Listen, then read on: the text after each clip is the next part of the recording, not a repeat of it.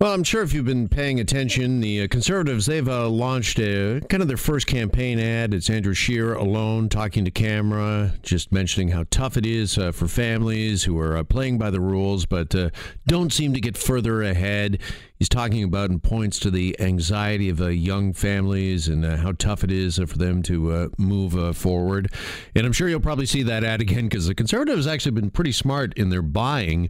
I noticed every time we were just talking about Bianca Andreescu a minute ago, every time she plays in the U.S. Open, lo and behold, I see the one and only Andrew Scheer once, twice, maybe even three times during the match. So they're really kind of targeting these ads to events that Canadians are tuning in for. But is Andrew Scheer right when he talks about that? And for young Canadian families, is the struggle when it comes to finances greater than ever? Let's ask our personal finance expert, Rubina Ahmed-Haq. She's on the line and joins us here on Global News Radio 640 Toronto. Rubina, good afternoon. Good afternoon, Jeff. You're not going to ask me if a politician is right, are you? No. I'm coming to you for the clear-cut facts. And let's get rid of the spin and everything that's going on politically. What is your take, though, for young Canadians, young Canadian families? Is it tougher than ever? It is, and a lot of it has to do with the fact that we have a lot more things that we buy in our everyday life on subscription compared to generations before. I mean, even little things like Netflix and your cell phone and your cable bill, and you might have a subscription to a home service for meal kits. All of those things didn't exist 20, 30 years ago, and now a lot of people can't live without them.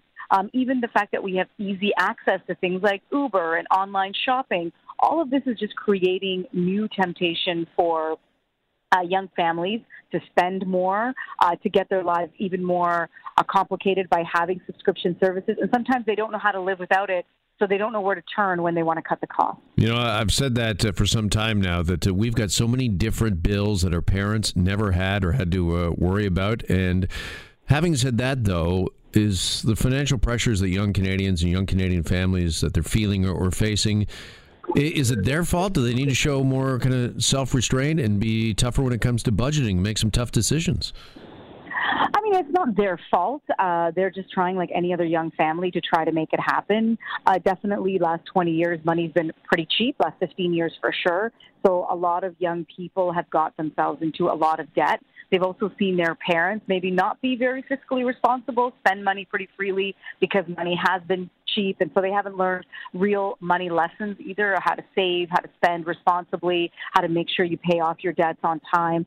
So some people have sort of been left in the lurch, so to speak, where they're told, okay, we'll deal with your money now, but they've never been taught any of these lessons, and then banks are offering them more and more money. Credit is really easy to come by. So it's more about reteaching some of these old school values of how to save every time you get paid, how to make sure that you don't get into more debt than you can afford, how to calculate future costs of things, if your roof leaks or you need to fix your car, or you need to travel on emergency, to make sure you have a fund set aside to pay for those things. We've sort of forgotten those things in the last 10, 15 years because no one has been teaching young people some of those really core money lessons. How much is social media to blame for this or responsible for this? Because, you know, the old saying is keeping up with the Joneses, but you're not keeping up with the Joneses just down the street anymore. You're keeping up with sometimes the Joneses who might be halfway around the world because you just see all this opulent lifestyle online. And sometimes you're keeping up with people who have, 100, 1,000 times more your wealth. I mean, if you're trying to compete with celebrities that post online that show their fabulous lifestyles, there's no way that you'll ever be able to afford that without going totally broke.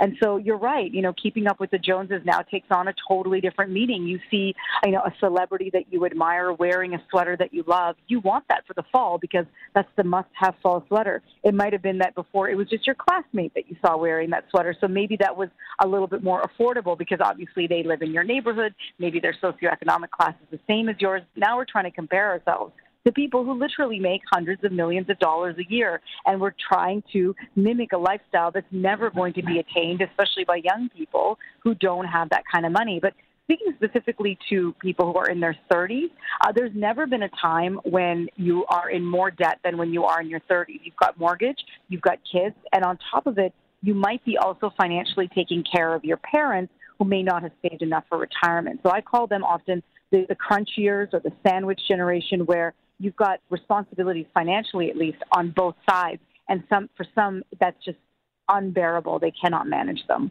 Yeah, for that sandwich generation, is there a percentage of your take-home pay or income that you could say is a responsible amount of debt, Rubina, during those times? You know, when you first go for a mortgage, they want to show that, you know, you're not using more than 30% of your take-home pay to service your mortgage. I still think that's a pretty good number. A lot of people are now more closer to 40, 50, even higher, especially in a city like Toronto, where, you know, you might make $1,000 every 2 weeks, but then 500 or more goes towards rent or some other, shelter costs. And that really does mean that you're spending the majority of your income just to put a roof over your head. So maybe we need to rethink where we live. Maybe we need to think, you know, are we living in a place that's unaffordable? Maybe I need to downgrade my lifestyle. You might have to make some hard choices. And this is why a lot of young people are choosing to leave Toronto. We know that places like Hamilton and Guelph and other surrounding areas are becoming hotbeds for young people because they can actually afford a home out there and not have to spend 40, 50, 60% of their income on their mortgage. And many people now work from home, have satellite jobs, and so the commute is no longer a factor where they might have to come to Toronto maybe 1-2 times a week, but not that 5-day-a-week grind that a lot of people get bogged down with if they move far away. They don't want to commute into the city every day for 5 days because that in and of itself is quite grueling. Yeah, you're touching on what was my final point, housing prices. And you mentioned a lot of people are leaving, abandoning Toronto because of them. How much of a problem is that for the sandwich generation, for younger Canadian families, particularly when the threshold now is a 20% down payment for a home and housing prices are as high as they've ever been?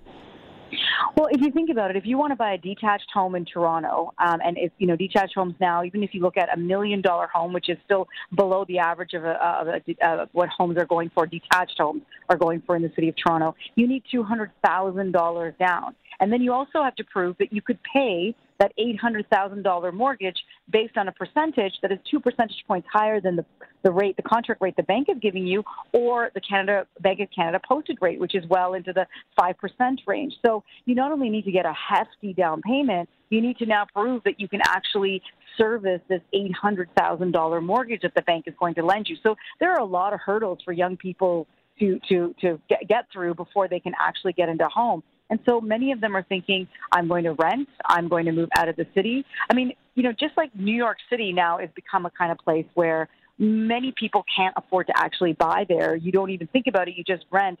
That's where Toronto is headed, where young people might find that it's just unaffordable, that rent is just the only way that you can stay in the city. And if you want to buy a home, you got to move out to the outskirts, where New York, I guess that would be New Jersey or other places like that. We are sort of getting, maybe we're not there yet, but we are starting to climb towards that level. Yeah, you have to wonder what the long-term implications of all of that is for the city of Toronto.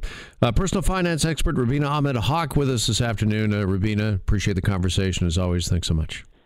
Thanks, Jeff.